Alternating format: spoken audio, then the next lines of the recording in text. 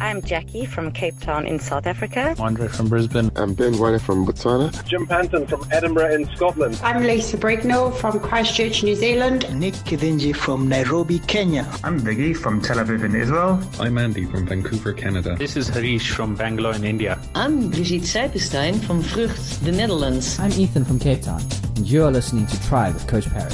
Welcome back onto yet another edition of Try with Coach Parry. I'm Brad Brown, and we've got our triathlon coach, Rudolf Nordier, with us once again. Rudolf, how's it? Welcome back. Hi there, Brad. Thanks for having me again. Yeah, you're welcome. And let's talk recovery. It's a question that popped up in our forums on coachparry.com, and I think it's a great question. People were asking, what are some tips, just general tips to improve your recovery? Because as much as training hard is important, recovering hard is important too.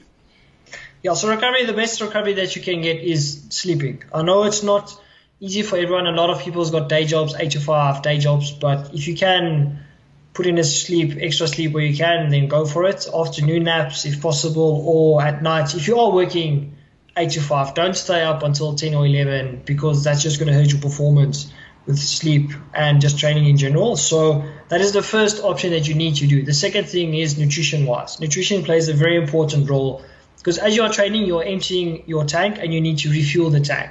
And I know a lot of people, because we've got busy schedules, they tend to eat a lot of junk food like takeout and so on. That is not an ultimate sin, but try and limit that. Don't eat McDonald's or KFC every other day. But if you feel like you had a hard day and you feel like you're craving it, you are allowed to have once or twice a week. You can have that. But also when you eat, as soon as you're done with a hard training session, get some carbs in and especially protein, because protein helps you recover the muscles, rebuild the muscles once you've damaged them after a training set.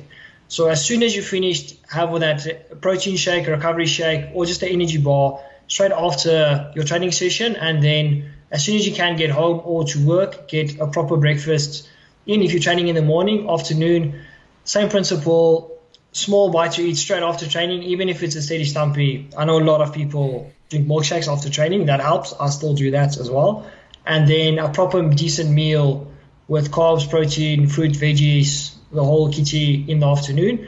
If you are lucky and you have a wife or husband that can cook for you and you have a hard session, tell them, listen, I will be done at 6 at night. Is it possible that we can have dinner ready at 6:15? I know that's a stretch for a lot of people, but that would be an ideal world where you can live in. Yeah, Rudolf, you make such an important point about the two, and it seems simple, but if you can get those two things sorted, your sleep patterns and your nutrition, you are well on your way to really helping your performance across the board. And sleep is the big one. People don't really realize how big a role that plays. And I always say, and I know I've spoken to Lindsay about this often as well, is throw a toddler or a baby into a mix that's not sleeping too well and see how your not necessarily just your performance, but how you feel in training, what an impact that takes to know how important sleep is. And it's not just getting lots of sleep, but also what you do prior to sleep. So turning off screens, not having phones and blue lights in the rooms, sort of those sorts of things make a big difference too, don't they?